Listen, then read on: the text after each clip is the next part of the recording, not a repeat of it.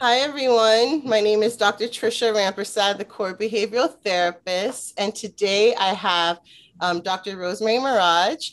She is actually my auntie as well. She currently resides in Baltimore, Maryland. She attended the University of West Indies in Jamaica and also in Trinidad. And then she came up here and finished her studies in the United States.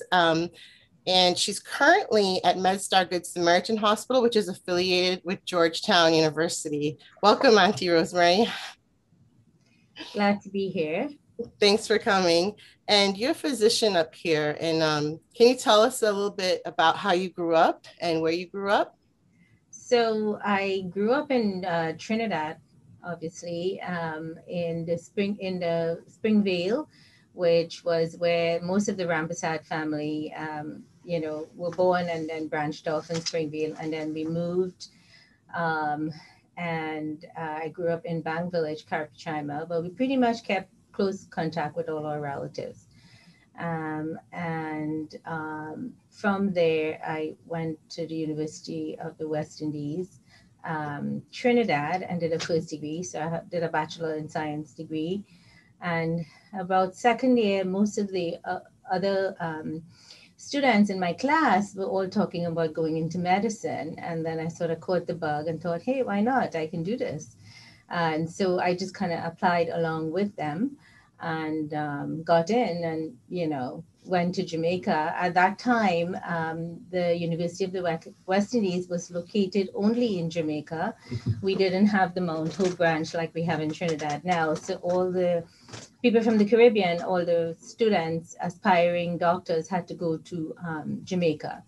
So I went to Jamaica in 1986 and was there for 2.5 years. And then at that point, you had the option of going back to your home country or staying in Jamaica. So I chose to go back to Trinidad and did 2 more years, completed medical school there. And, after that, I got married when everyone was starting internship July the 1st, 1990, 31 years ago, because I know I just had an anniversary. Right.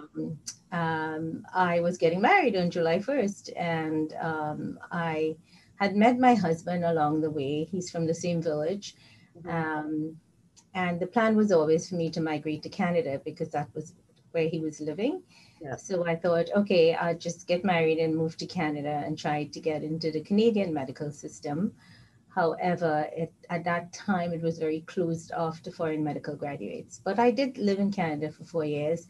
I did do the exams a couple of times, and then people who had gone before me from the University of the West Indies told me, "Hey, you're wasting your time in Canada," because they didn't know historically of any Trinidadians or anybody from the West Indies, as a matter of fact, to have gotten into the Canadian system.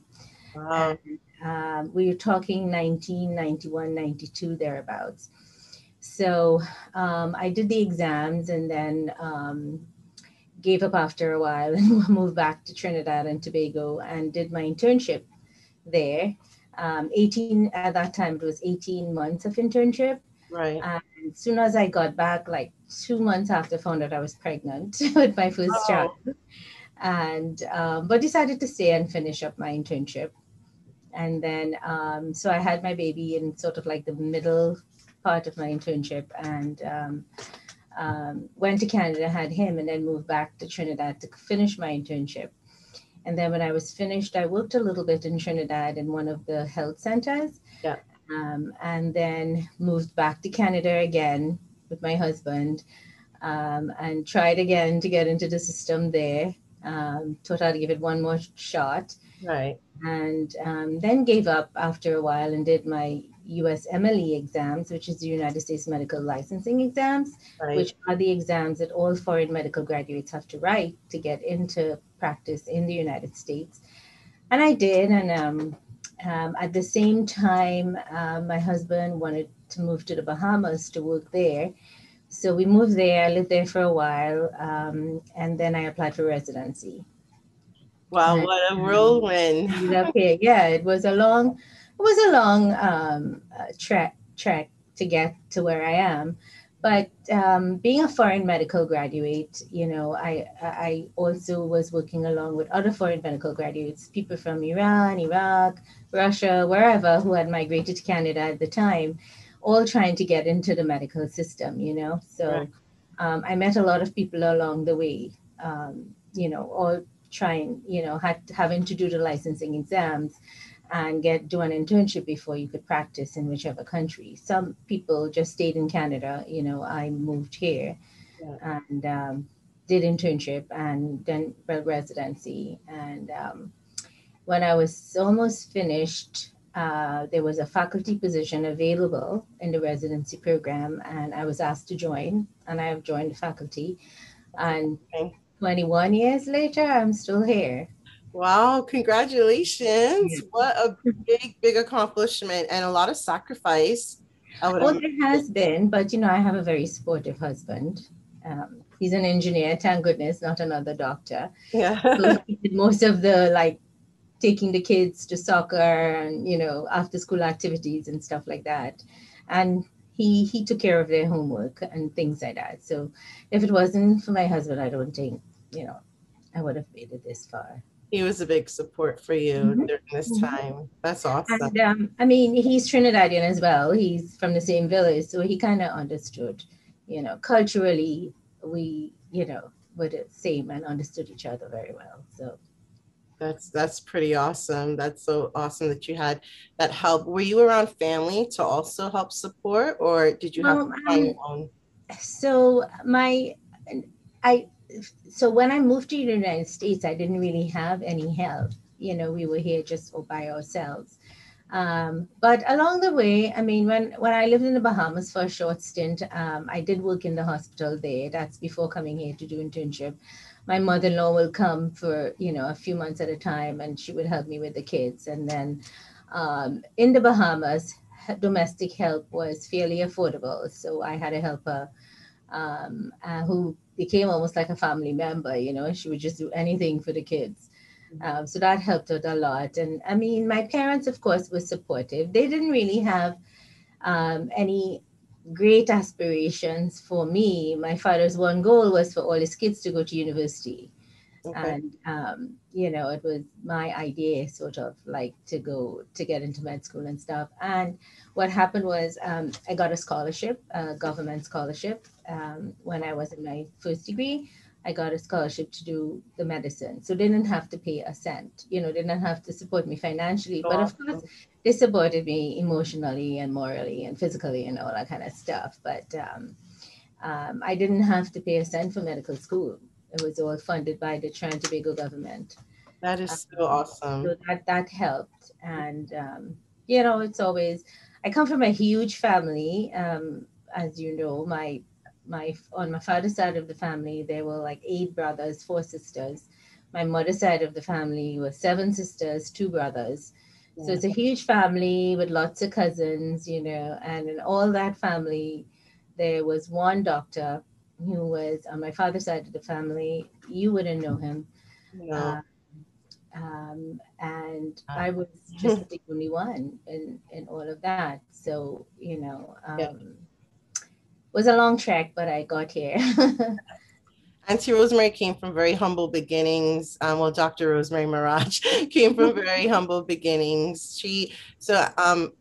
Dr. Rosemary Maraj, her father and my grandfather are brothers, and they shared a house with my mom and her siblings, and they shared the same house. It was just divided in a small village called Claxton Bay in Springvale, Trinidad. Auntie Rosemary and my mom lived in the same house with a bunch of families. So to see you come out and just come out swinging and just keep going at it for your education is really, really big. And plus, you got a full scholarship. That's just pretty awesome. Did you find the transition to the United States, becoming a doctor, being an Indo-Caribbean woman, becoming a doctor, was there any challenges that you went through? Well, initially, I mean, medicine here, of course, was a bit different because this is first world medicine as opposed to in the Caribbean. um, practicing third world medicine. So what I realized in the beginning with the third world medicine, you relied a lot more on your own clinical judgment and your own, conclusions without the availability of numerous testing. When I started here, it took me a while to get adjusted because if sort of like a patient presented with a certain diagnosis, you did 10 different tests to prove it wasn't something else because you don't want to miss anything. Because if you miss, of course there were repercussions because of this litigious society. So that was a big getting adjustment. But internship and residency here, sort of, pretty soon I got used to the way things are done here and started doing it. And another big thing here was evidence-based medicine, Mhm. which wasn't really a thing we did in medical school. We just dealt with the evidence that was available because no one was doing any kind of studies or Right. any experiments in the Caribbean. So, but over here, medicine evolves so quickly because we sort of tend to follow evidence-based medicine and results of clinical trials, etc., Yes, it which was. I think the whole world now has become a little more familiar with because of COVID and this last year we've gone through. Everyone kind of understands what it how the information evolves, and even with all the vaccines trials and all that kind of stuff, I think people became more aware of how drugs come to market. Because of how the vaccines came to market, everybody was waiting with bated breath Yeah. until the first vaccine hit. So, Yeah. so that was a major difference as well. But you learn the way things are done here, and you do what's best for your patient. Let me ask you this. What do you think about the medications out there for our vaccines that's happening all around the world? What do you think? Yeah, well, so I really think that, I mean, I trust the FDA most of all. And if the FDA issued emergency use authorization for, say, the Pfizer, Johnson and Johnson, and Moderna vaccines, I believe that it went through a rigorous, vetting process Mhm. when they first came out, and I really do believe in it. And I've been trying to encourage everyone to take it.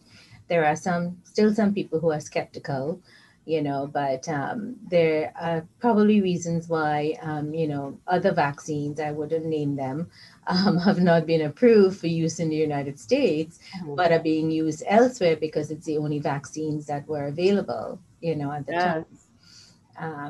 But those are the three big ones that are being used here, and I have been trying to encourage everyone to take it.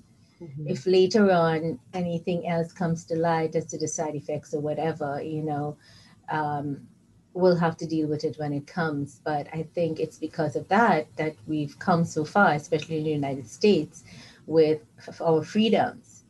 Over here on July 1st, we no longer have a mask mandate in Maryland because our positivity rate is something like 0.4%. And we've had no deaths in Maryland for the last 2 weeks.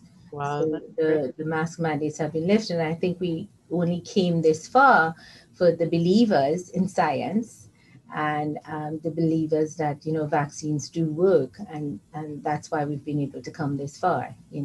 Absolutely. Um, and But I know the United States have donated a lot of vaccines to COVAX and to international organization that's been distributing them elsewhere. So hopefully, but as you know, the vaccines just evolving so quickly with the Delta variants now, I'm hoping that the current vaccines will work for them. Yeah. yeah, that was actually going to be my next question, the Delta variants and everything that's happening now. People are probably worried. This is a mental health podcast, as you Hmm. know. People are probably worried, have a lot of anxiety about, well, is this vaccine going to work for the different variants? Right. Speaking of anxiety, that was the main thing we had to deal with as doctors when the whole COVID pandemic started in March of last year. So basically, we shut down our practice. We had no outpatients coming in, and we had to deal with patients calling in. And I think anxiety was one of the big things we dealt with. Yeah. In the first few months before our practice opened back, mostly all days we dealt with calls from people who were very anxious. And, we had to reassure people that once they follow the science and follow Dr. Fauci's advice, you Yes. know, and do what we were supposed to do in terms of, the isolation, blah, blah, Yeah. all those um, It was basically methods that. following the guidelines. Yes. I mean, we still have some people who are anxious and some people who haven't taken the vaccines because of their anxiety.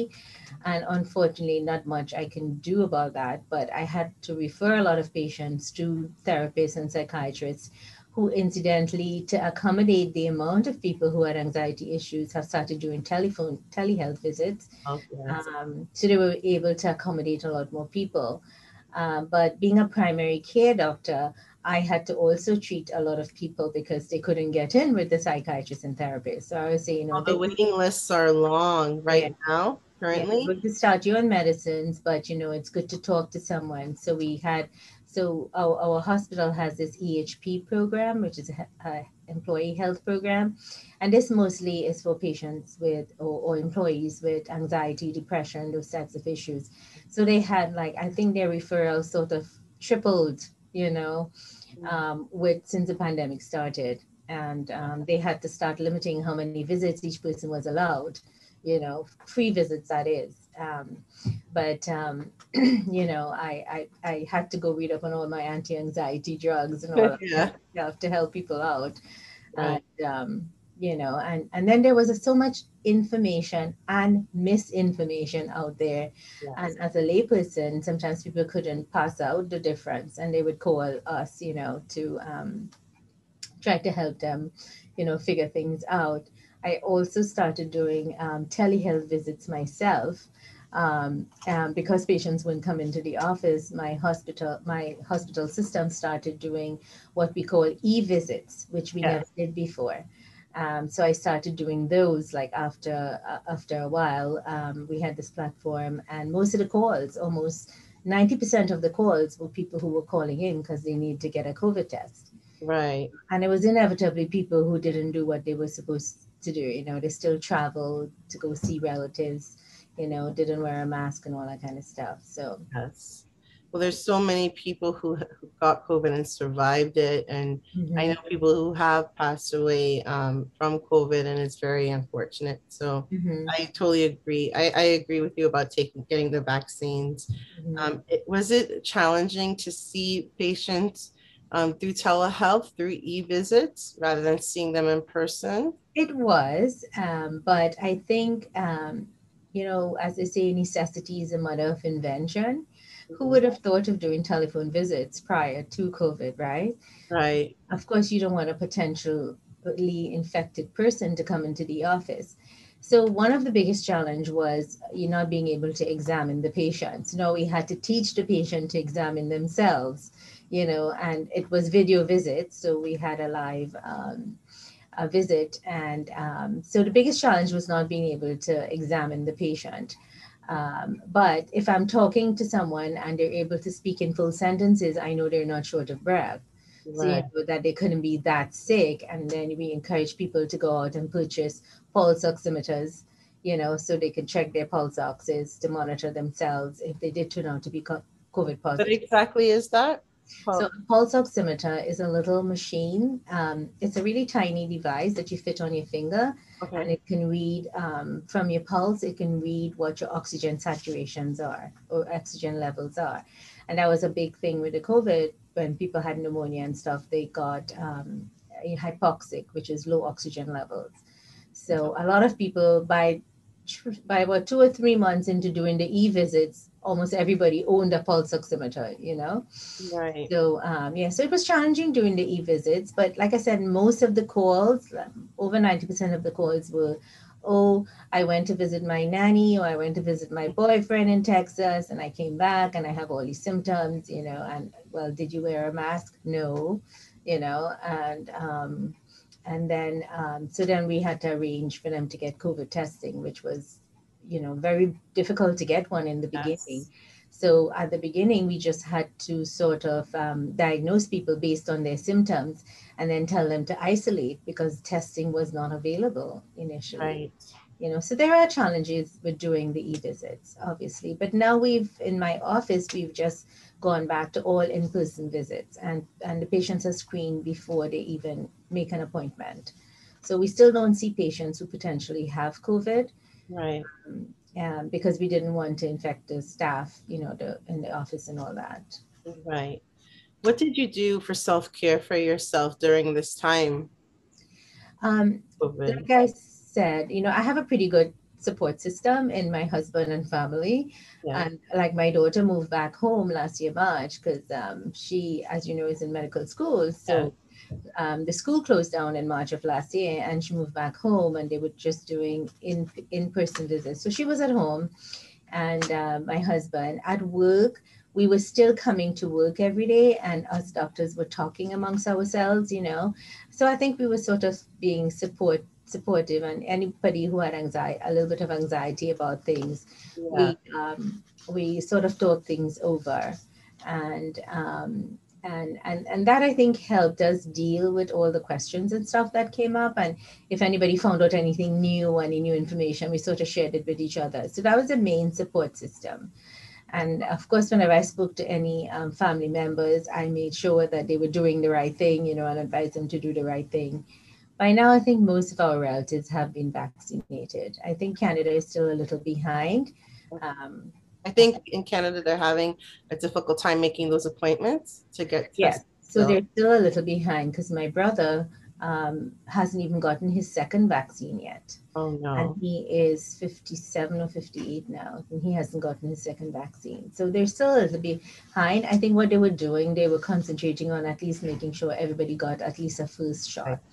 Right. Yeah. So, but because I had more time as we weren't seeing patients, I did a lot more reaching out to family members, and they reached out to me if they had questions. Yes. So that helped. I have a very good support system, thankfully, Yes.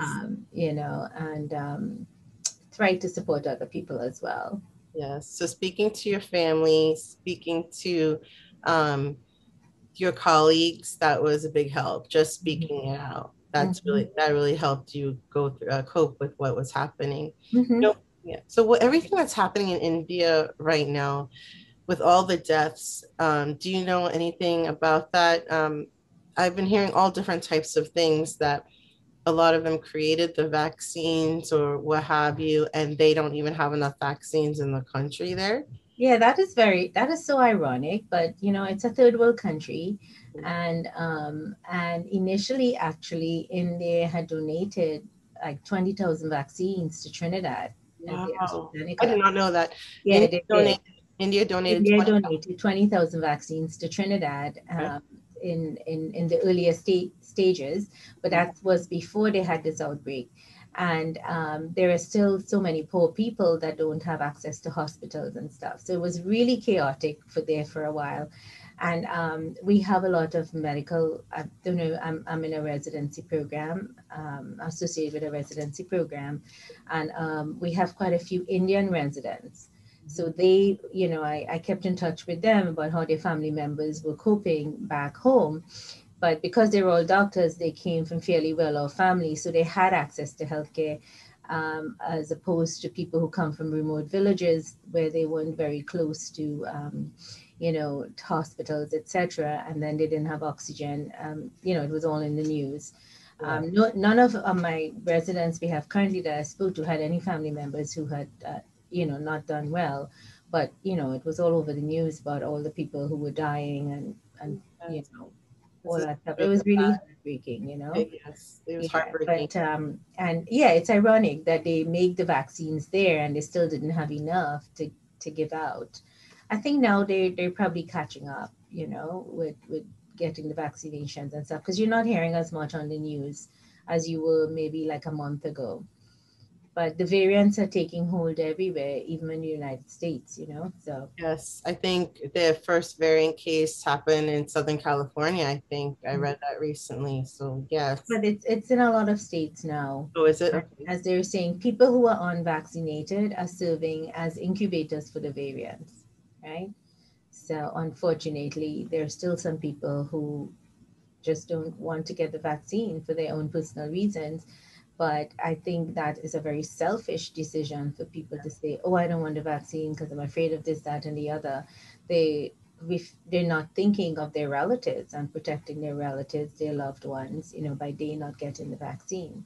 Because they're considered maybe the host person, the Yeah, yeah. So they're being termed as incubators now, for it, incubators. That's because good. if they get infected with the Delta variant, they are going to multiply and they can spread it to other people. My goodness. So do you think that we're not wearing not wearing masks is too early right now, or what do you think? I thought it was probably a little too early, but it's a recommendation. You don't have to do it. So I noticed this weekend, like when I went to the food store, there were signs that saying masks are optional. Mhm. So, and I think the people who are opting to not wear masks are people who were vaccinated. At least anybody who was not vaccinated are crazy to go out there without a mask. Right. But the problem is that when you go to the food store and you see people without masks, you don't know who was and was not vaccinated, right? Exactly. I went to the nail salon the other day and I had my mask on because the Mhm. sign said it outside. And the woman, one of the owners asked a customer, please put on your mask. And the customer yelled at her and said, I don't need to wear my mask. I'm vaccinated or whatever, but you don't know who's telling the truth about who's vaccinated Exactly. and who's not. Right. No one is telling They're us not to walk around with a vaccine card, nothing like that. right. I mean, I have a picture of my card on my phone if anybody ever asks me anywhere, but That's not everybody does.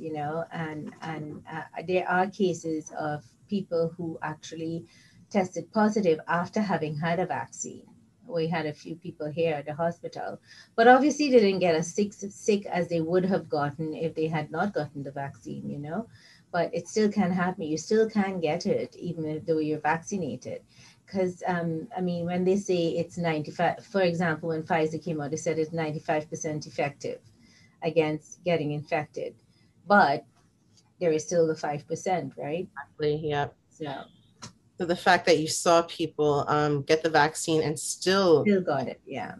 that's pretty scary. That's Yeah. scary I stuff. think it's all the whole fatigue thing, isolation, COVID fatigue, and all that stuff. People just want to get out there and do stuff.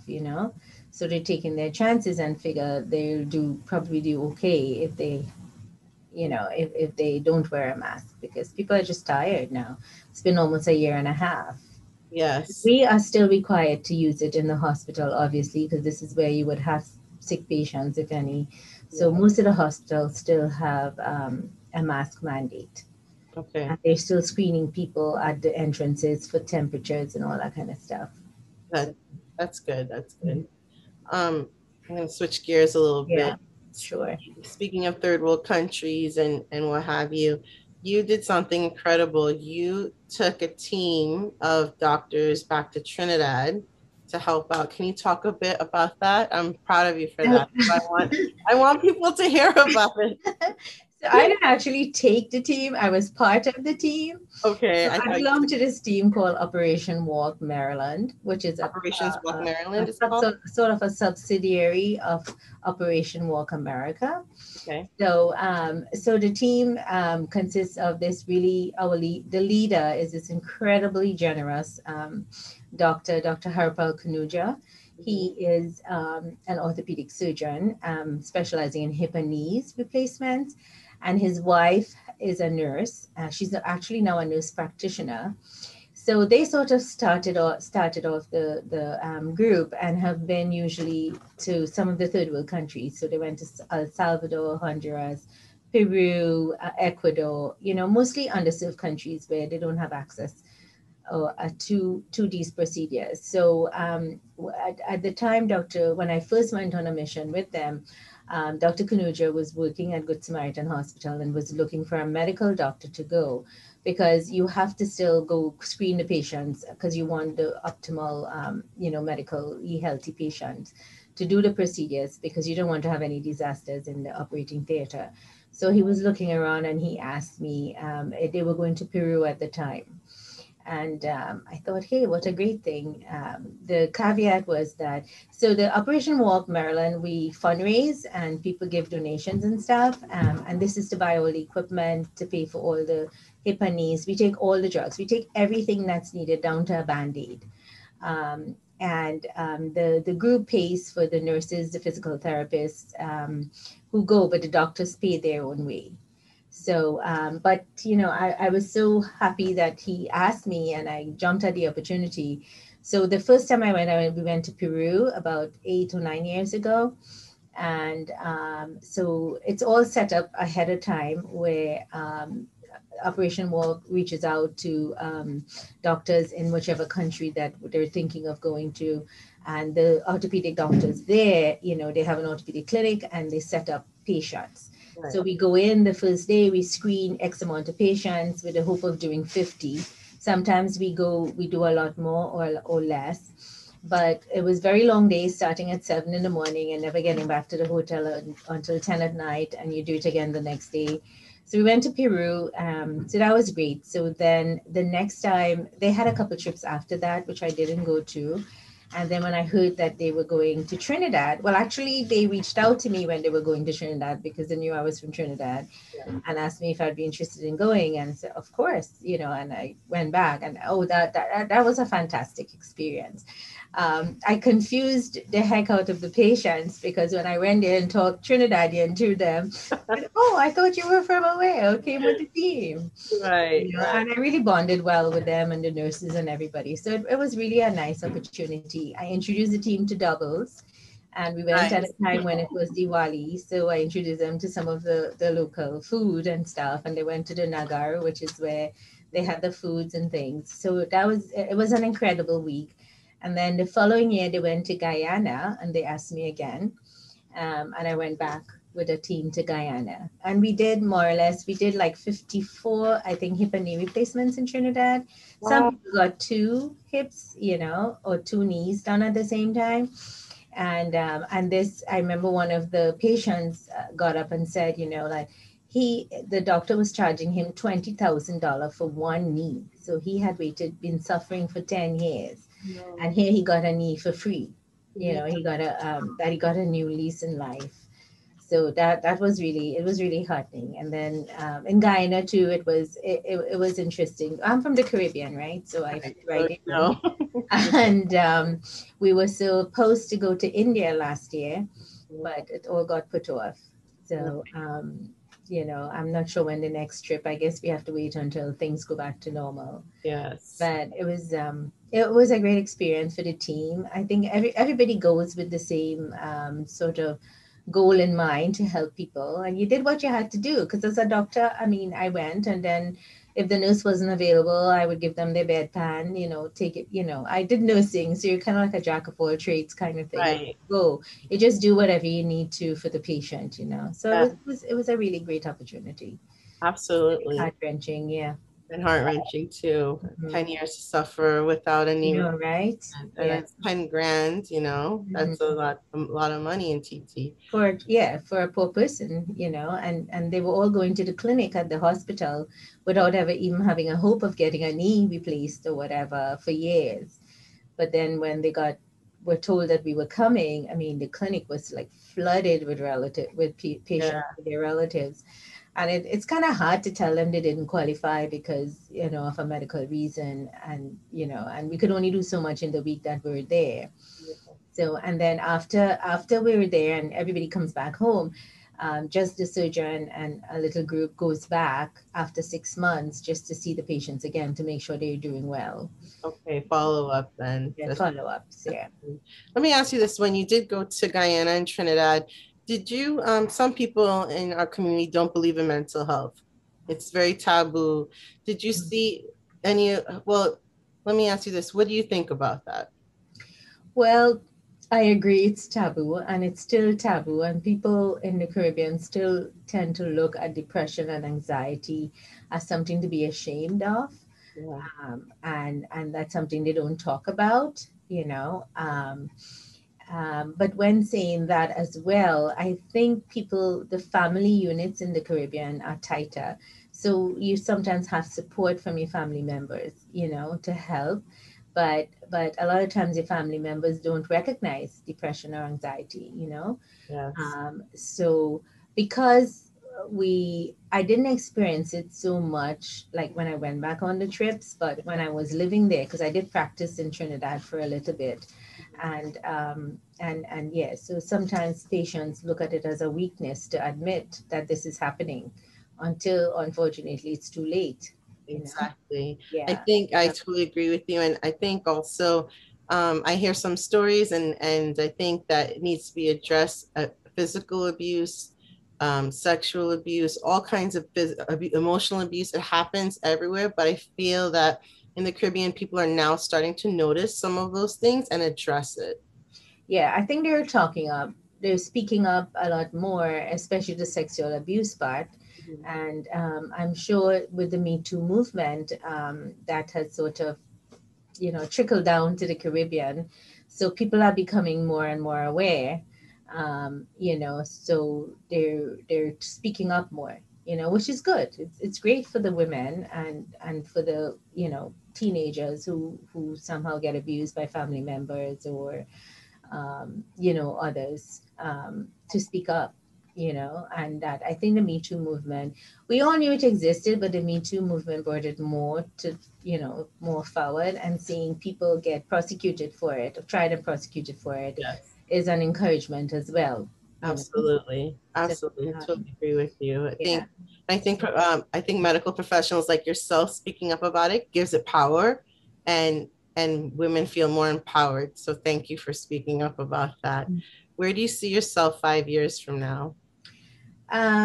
Let's see. I'll An still be island practicing. sipping, Yeah. retired. I mean, I'm thinking of probably retiring soon, but it'll probably be a few more years. I can retire at 62 or 65 or 67, but we'll see how it goes, But I think I don't see myself changing my job. I mean, my role now is as a primary care physician, and I really love that role. It's one of the lowest reimbursed, lowest paid specialty, but I just really like the longitudinal relationship with patients, and then a lot of times the mothers will bring their daughters when their daughters turn 18. Sometimes they bring their husbands as well. So, and you really get to know patients. I've had patients for the last 20 years. So you Yeah. really get to know their family unit and stuff. So I really enjoy that. And I think this is where I will stay.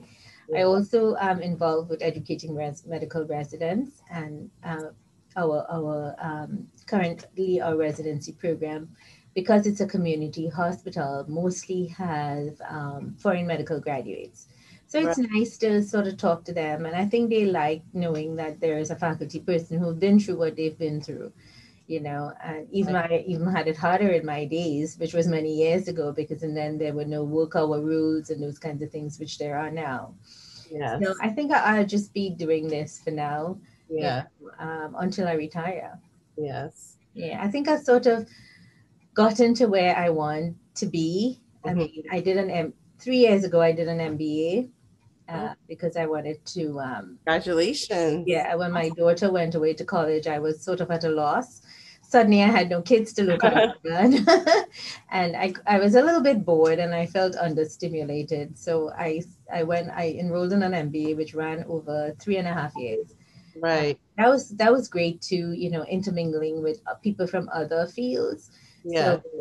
I mean, I was the only physician, but we had like a real estate agent, people who worked for a gas station, but mostly managers. Yeah. So that was a really nice experience. And then I'm starting to get bored again. So who knows? I might. Yes, who knows what will happen. Yes. Before we leave, I do want to ask about Uncle Moses. Uh-huh. How did you cope with all of that? So Uncle Moses is Dr. Rosemary Maraj's brother, and he tragically passed away years ago. And he was a very giving person. And you tell more about what he was doing, like as a pilot. So yeah, so he was very generous. He never knew how to say no to anyone, and he was a pilot as well.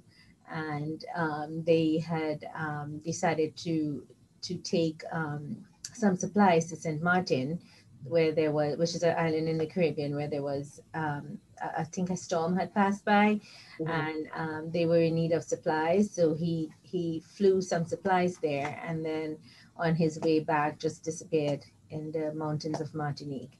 And when they found him, he had crashed and he died. And this was just after a year after my father died. So that was kind of tough. It was harder, more so for my mother, I think, because when my father died, she only had him in Trinidad to take Right, care of things. And right. he was 4 or 5 months away from getting married. I mean, the wedding invitations were already sent. Mhm. Um, and so that it was really tough when I went, and I had to go identify the body. And it Yeah. was really surreal, right? Because I never had Right. to do this before. And I was in the role of a sister rather than a doctor. And Yes. it Not the doctor, you were the sister. yeah. And Mhm. yes. It was hard going through that, and even the funeral and stuff, with everybody saying what a great person he was, and all that kind of stuff. But again, my husband, my biggest supporter, was there. Yeah. And I'm sure Uncle Moses is very proud of you, Auntie. Well, I mean, I guess he was at the time. But also currently too, because you've accomplished a lot after then too, you know? So I think coming from the Caribbean, we're made of strong material, as it were, yes. and it give us the strength to overcome adversity, and to have reached this far, you know. Yes. Like they say, it takes a village for It does. It takes anything. a So, village. hmm And you're doing great work. You really are. And I'm so proud of you. I'm proud that you're my family. And thank thank you so much for taking time out to speak to us and to talk about all of these issues, very important issues, especially getting vaccinated, and just keep thriving. And if anyone wanted to get in touch with you, let's say students or people who want to seek advice about how do I get into the medical field if I am from the Caribbean, or if I'm not American, or if I'm not Canadian, or what have you, how can they get in touch with you? I mean, people can email me if they like. It's Mhm, rosemarie.maraj@medstar.net. mhm. If anyone wants to reach out, um, Okay. right now we have a guy from St. Lucia in our program, Nice. but he went to medical school in Trinidad and Mount Hope. Yeah. And previous years we had a few people who went to Mount Hope, Trinidad, and made it here. And when I find that there are these people, it's hard when you migrate to a new country to try to find an apartment and, Yeah. all the stuff that goes with it. I always reach out to them and say, just let me know if you need help with anything. Yeah. I'll be happy to help because I know what I went through, so I know what they will have to do. So Yeah. I'm totally happy to help anyone, just reach out to me. That's awesome.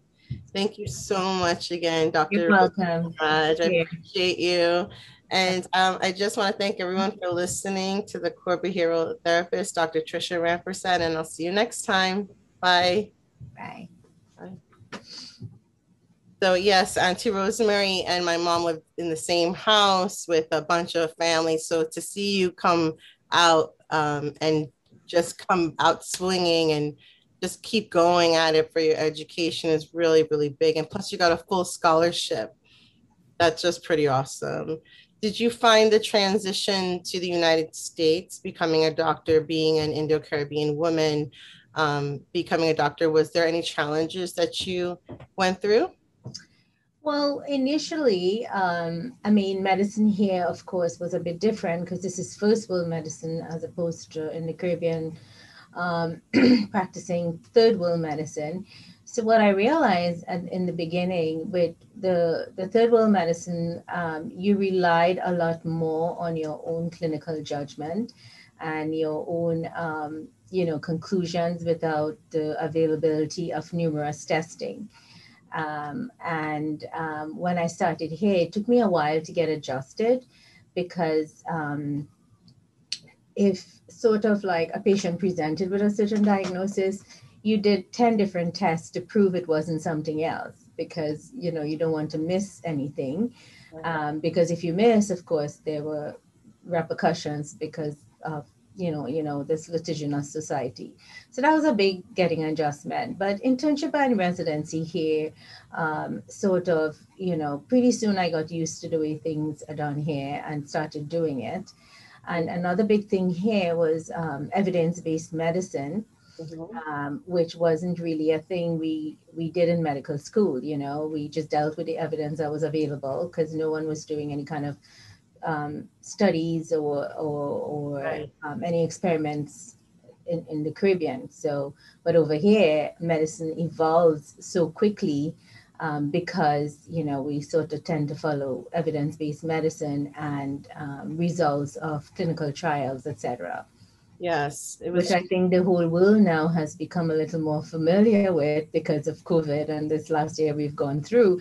Everyone kind of understands what it, how the information evolves. And even with all the vaccines trials and all that kind of stuff, I think people became more aware of how drugs come to market because of how the vaccines came to market. Everybody was waiting with bated breath Yeah. until the first vaccine hit.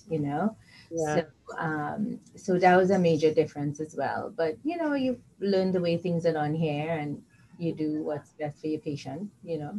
Let me ask you this. What do you think about the medications out there for our vaccines that's happening all around the world? What do you think? Yeah, well, so I really think that, I mean, I trust the FDA most of all. And if the FDA issued emergency use authorization for, say, the Pfizer, Johnson and Johnson, and Moderna vaccines, I believe that it went through a rigorous, vetting process Mhm. when they first came out, and I really do believe in it. And I've been trying to encourage everyone to take it. There are still some people who are skeptical, but there are probably reasons why, other vaccines, I wouldn't name them, have not been approved for use in the United States, Mhm. but are being used elsewhere because it's the only vaccines that were available, at the time. Yes. But those are the three big ones that are being used here. And I have been trying to encourage everyone to take it. Mhm. If later on anything else comes to light as to the side effects or whatever, um, we'll have to deal with it when it comes. But I think it's because of that we've come so far, especially in the United States, with our freedoms. Over here on July 1st, we no longer have a mask mandate in Maryland because our positivity rate is something like 0.4%. And we've had no deaths in Maryland for the last 2 weeks. So Wow, that's great. the mask mandates have been lifted. And I think we only came this far for the believers in science and the believers that, vaccines do work. And that's why we've been able to come this far.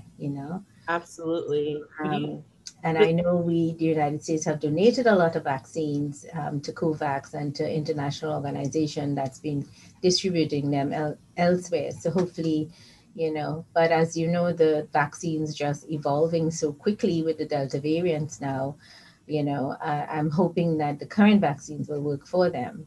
You yeah, know. that was actually going to be my next question, the Delta variants and yeah, everything that's happening now.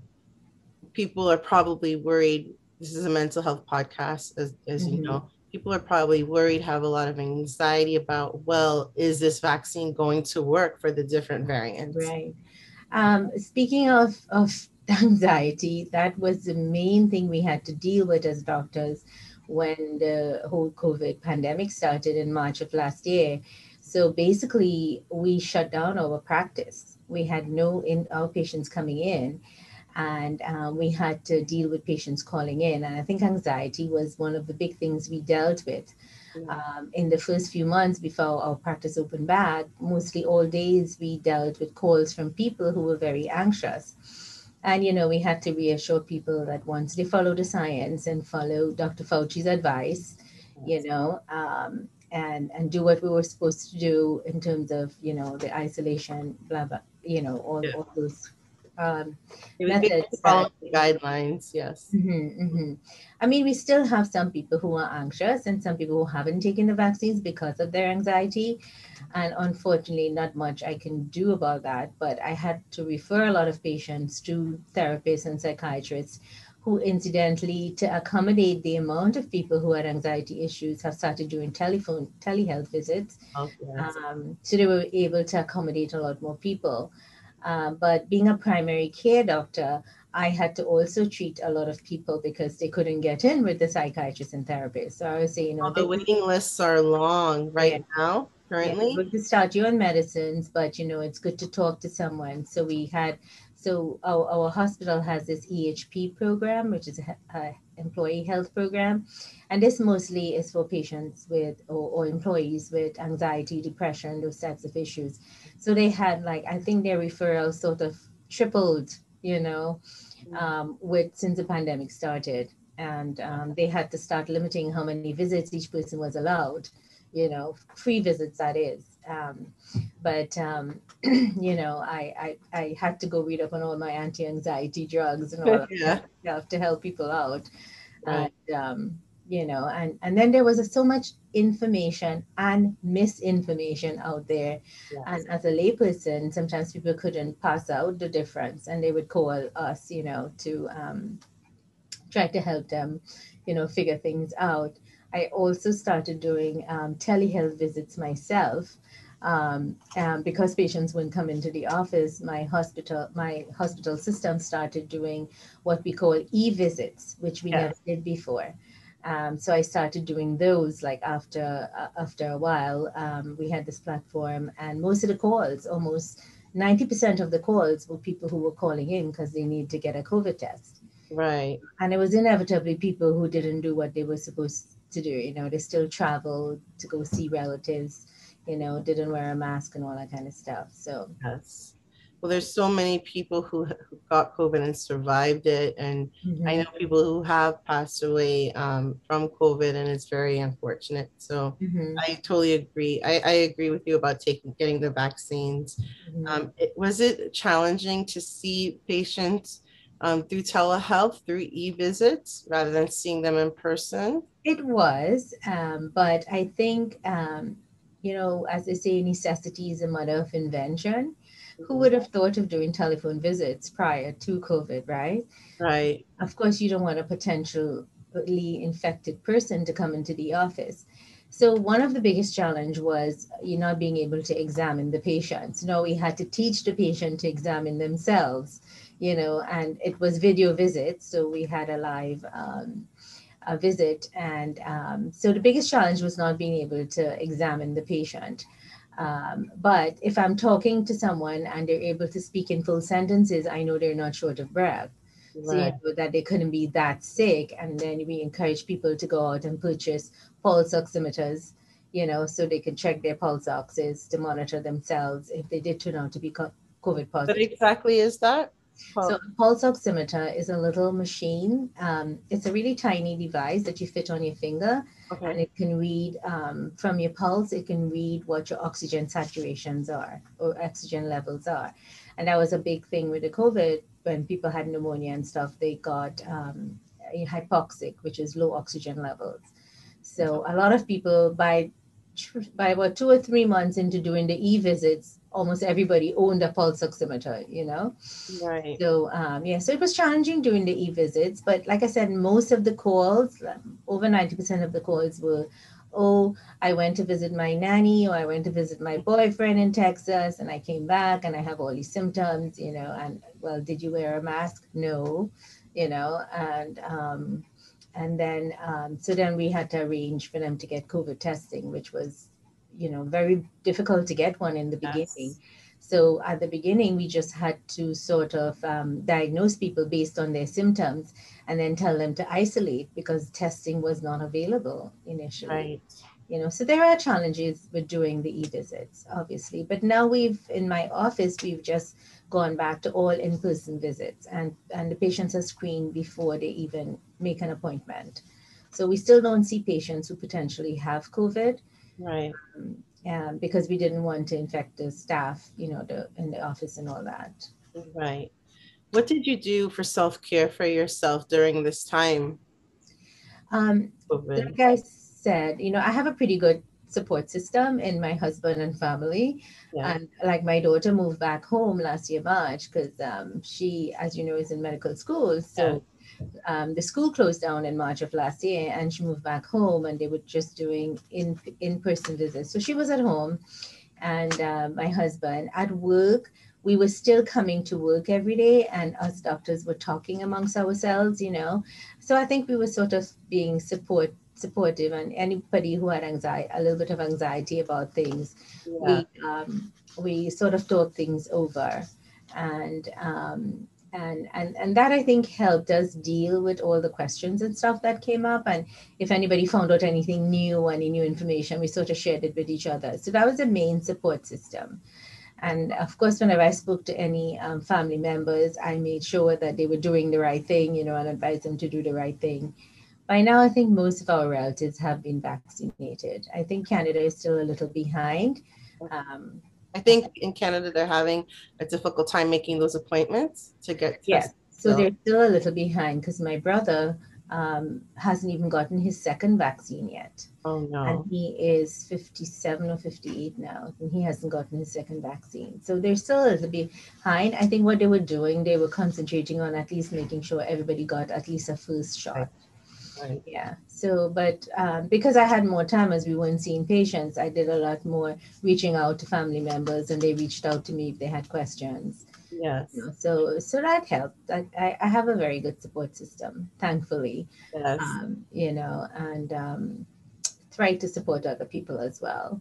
yes. So speaking to your family, speaking to um, your colleagues, that was a big help. Just speaking it out. Hmm. That really helped you go through cope with what was happening. Hmm. Yeah. So everything that's happening in India right now, with all the deaths, do you know anything about that? I've been hearing all different types of things that a lot of them created the vaccines or what have you, and they don't even have enough vaccines in the country there. Yeah, that is so ironic, but it's a third world country, and initially, actually, India had donated like 20,000 vaccines to Trinidad and the Wow. I AstraZeneca. did not know that. Yeah, India they did. donated, India donated India 20. donated 20,000 vaccines to Trinidad Okay. in the earlier stages, but that was before they had this outbreak. And there are still so many poor people that don't have access to hospitals and stuff. So it was really chaotic for there for a while. And we have a lot of medical, I don't know, I'm in a residency program, associated with a residency program. And we have quite a few Indian residents. So I kept in touch with them about how their family members were coping back home. But because they were all doctors, they came from fairly well-off families, so they had access to healthcare, as opposed to people who come from remote villages where they weren't very close to, hospitals, etc. And then they didn't have oxygen. It was all in the news. Yeah. No, none of my residents we have currently that I spoke to had any family members who had, not done well. But, it was all over the news about all the people who were dying and you Yes. know, This all is that stuff. It really was really bad. heartbreaking. Yes, it was Yeah, heartbreaking. but and yeah, it's ironic that they make the vaccines there and they still didn't have enough to give out.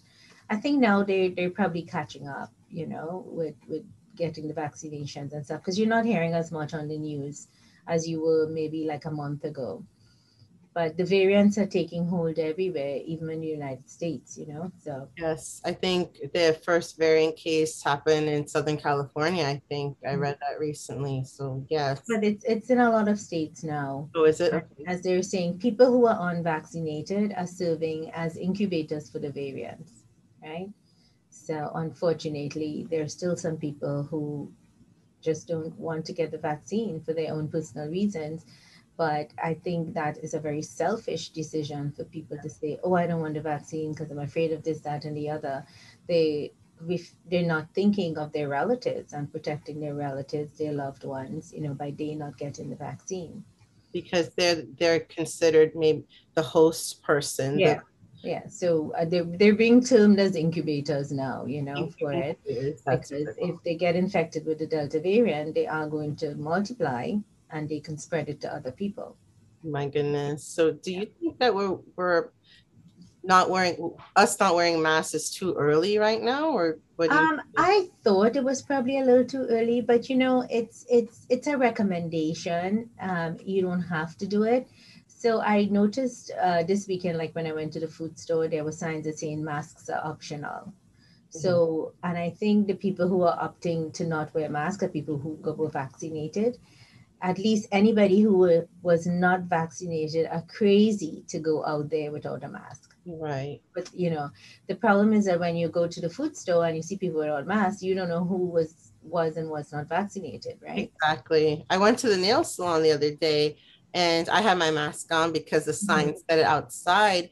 And the woman, one of the owners asked a customer, please put on your mask. And the customer yelled at her and said, I don't need to wear my mask.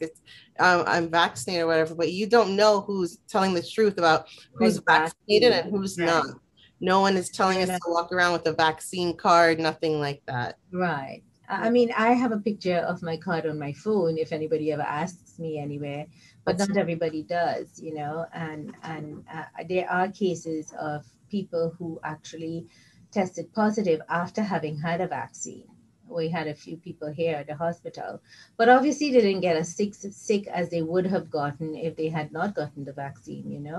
But it still can happen. You still can get it even if though you're vaccinated. Because I mean, when they say it's 95, for example, when Pfizer came out, they said it's 95% effective against getting infected, but there is still the 5%, right? exactly, yeah. So So the fact that you saw people get the vaccine and still, still got it, yeah. that's pretty scary. That's Yeah, scary I stuff. think it's all the whole fatigue thing, isolation, COVID fatigue, and all that stuff. People just want to get out there and do stuff. So they're taking their chances and figure they'll probably do okay if they don't wear a mask because people are just tired now. It's been almost a year and a half. Yes. We are still required to use it in the hospital, obviously, because this is where you would have sick patients, if any. So Yeah. most of the hospitals still have a mask mandate. Okay. And they're still screening people at the entrances for temperatures and all that kind of stuff. So, That that's good. That's good. mhm. I'm going to switch gears a little Yeah, bit. sure. Speaking of third world countries and what have you, you did something incredible. You took a team of doctors back to Trinidad to help out. Can you talk a bit about that? I'm proud of you for that. I want people to hear about it.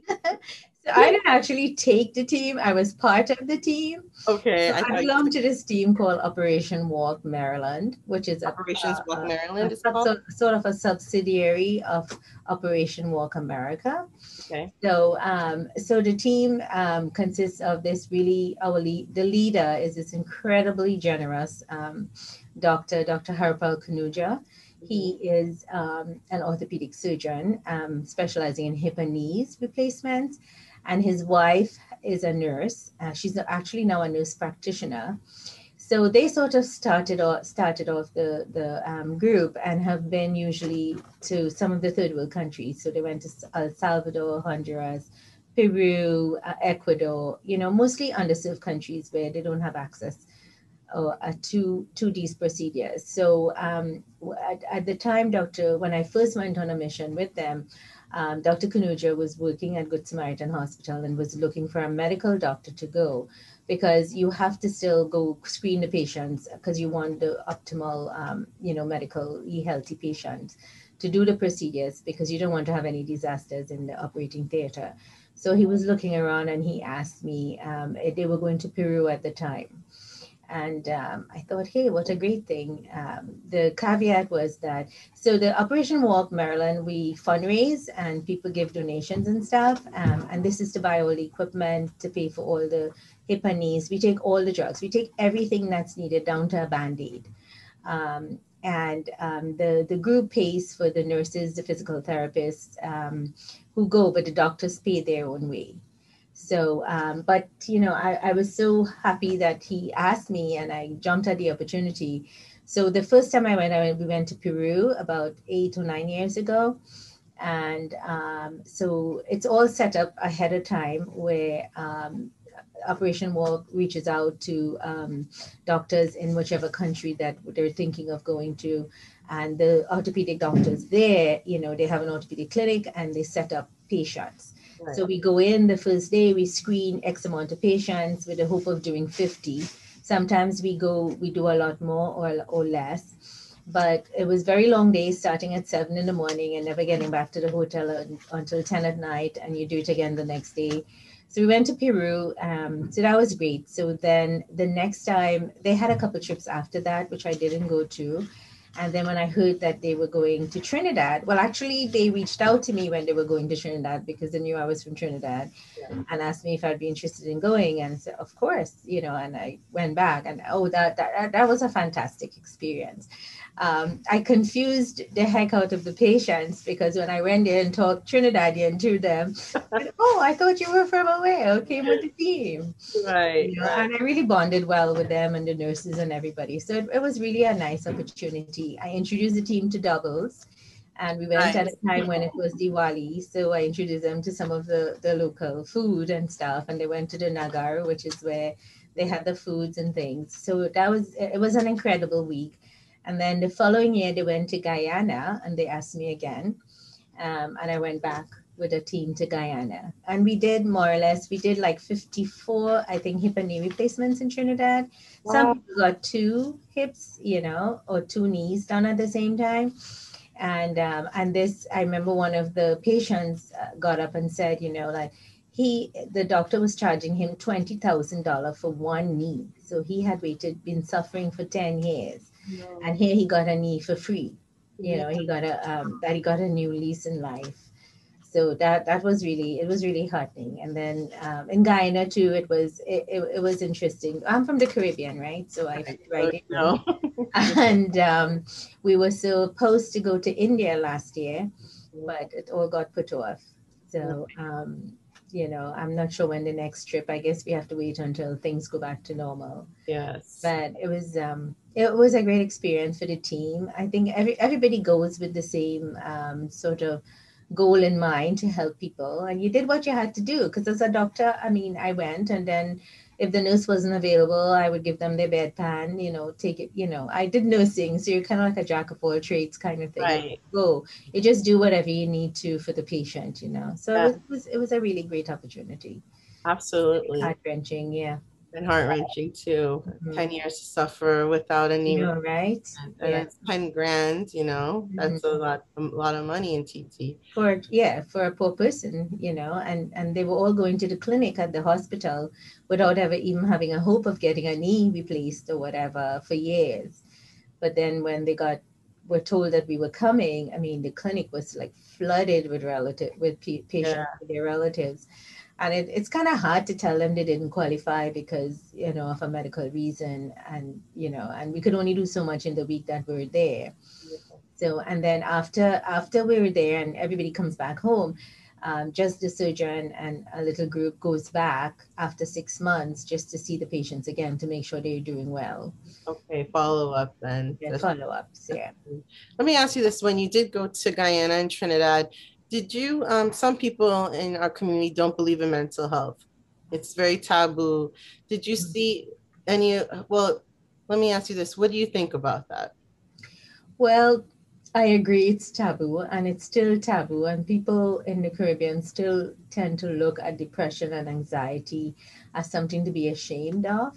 Yeah. And that's something they don't talk about. But when saying that as well, I think the family units in the Caribbean are tighter. So you sometimes have support from your family members, to help. But a lot of times your family members don't recognize depression or anxiety. Yes. So because I didn't experience it so much like when I went back on the trips, but when I was living there, because I did practice in Trinidad for a little bit, and yeah, so sometimes patients look at it as a weakness to admit that this is happening until unfortunately it's too late. you know Exactly. I yeah. think I totally agree with you. And I think also I hear some stories, and I think that it needs to be addressed. Physical abuse, sexual abuse, all kinds of emotional abuse. It happens everywhere, but I feel that in the Caribbean, people are now starting to notice some of those things and address it. Yeah, I think they're speaking up a lot more, especially the sexual abuse part. Mhm. And I'm sure with the Me Too movement, that has sort of, trickled down to the Caribbean. So people are becoming more and more aware. So they're speaking up more, which is good. It's great for the women and for the, teenagers who somehow get abused by family members or others, to speak up, and that I think the Me Too movement, we all knew it existed, but the Me Too movement brought it more to, more forward, and seeing people get prosecuted for it or tried and prosecuted for it Yes. is an encouragement as well, you know. Absolutely. So, Absolutely. Totally agree with you. yeah. I think medical professionals like yourself speaking up about it gives it power, and women feel more empowered. So thank you for speaking up about that. Where do you see yourself 5 years from now? Let's see. I'll On still an be island happy. sipping, Yeah. retired. I mean, I'm thinking of probably retiring soon, but it'll probably be a few more years. I can retire at 62 or 65 or 67, but we'll see how it goes, But I think I don't see myself changing my job. I mean, my role now is as a primary care physician, and I really love that role. It's one of the lowest reimbursed, lowest paid specialty, but I just really like the longitudinal relationship with patients, and and then a lot of times the mothers will bring their daughters when their daughters turn 18. Sometimes they bring their husbands as well. So, and you really get to know patients. I've had patients for the last 20 years. So you Yeah. really get to know their family unit and stuff. So I really enjoy that. And I think this is where I will stay. I Yeah. also am involved with educating medical residents, and our currently our residency program, because it's a community hospital, mostly have foreign medical graduates. So Right. it's nice to sort of talk to them, and I think they like knowing that there is a faculty person who've been through what they've been through, and even Right. I even had it harder in my days, which was many years ago, because and then there were no work hour rules and those kinds of things, which there are now. So Yes. I think I'll just be doing this for now, Yeah. until I retire. Yes. Yeah, I think I've sort of gotten to where I want to be. I Mhm. mean, 3 years ago I did an MBA, Oh, because I wanted to. congratulations. Yeah, when my daughter went away to college, I was sort of at a loss. Suddenly, I had no kids to look after, and I was a little bit bored, and I felt understimulated. So I enrolled in an MBA, which ran over 3.5 years. Right. That was great too, intermingling with people from other fields. So, Yeah. I mean, I was the only physician, but we had like a real estate agent, people who worked for a gas station, but mostly managers. Yeah. So that was a really nice experience. And then I'm starting to get bored again. So who knows? I might. Yes, who knows what will happen. Yes. Before we leave, I do want to ask about Uncle Moses. Uh-huh. How did you cope with all of that? So Uncle Moses is Dr. Rosemary Maraj's brother, and he tragically passed away years ago. And he was a very giving person. And you tell more about what he was doing, like as a pilot. So yeah, so he was very generous. He never knew how to say no to anyone, and he was a pilot as well.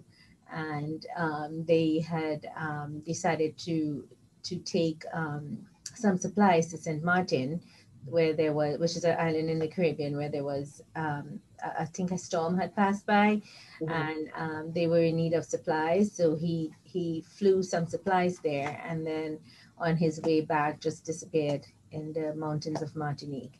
And when they found him, he had crashed and he died. And this was just after a year after my father died. So that was kind of tough.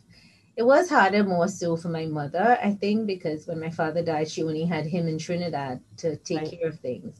Right. And he was 4 or 5 months away from getting married. I mean, the wedding invitations were already sent. Mhm. Um, and so that it was really tough when I went, and I had to go identify the body. And it Yeah. was really surreal, right? Because I never had to do this before. And I was in the role of a sister rather than a doctor. And Yes. it, it, Not it the doctor, you were the yeah. sister. And Mhm. yes.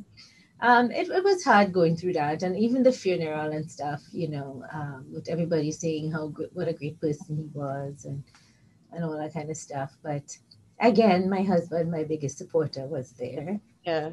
And I'm sure Uncle Moses is very proud of you, Auntie. Well, I mean, I guess he was at the time. But also currently too, because you've accomplished a lot after then too, you know? So I think coming from the Caribbean, we're made of strong material, as it were, yes. and it give us the strength to overcome adversity, and to have reached this far, you know. Yes. Like they say, it takes a village for It does. It takes anything. a So, village. hmm And you're doing great work. You really are. And I'm so proud of you. I'm proud that you're my family.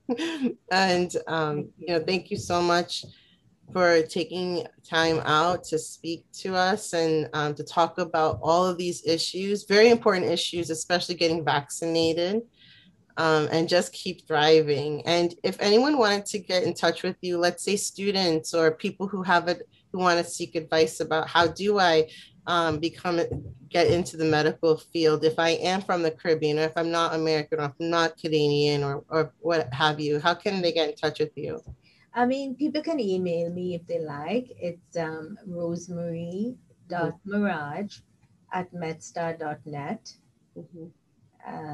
If anyone wants to reach out, um, Okay. right now we have a guy from St. Lucia in our program, Nice. but he went to medical school in Trinidad and Mount Hope. Yeah. And previous years we had a few people who went to Mount Hope, Trinidad, and made it here. And when I find that there are these people, it's hard when you migrate to a new country to try to find an apartment and, Yeah. all the stuff that goes with it. I always reach out to them and say, just let me know if you need help with anything. Yeah. I'll be happy to help because I know what I went through, so I know what they will have to do. Yeah. So I'm totally happy to help anyone, just reach out to me. That's awesome. Thank you so much again, You're Dr. welcome. Maraj. I Yeah. appreciate you. And I just want to thank everyone for listening to the core behavioral therapist, Dr. Trisha Rampersad, and I'll see you next time. Bye. Bye. Bye.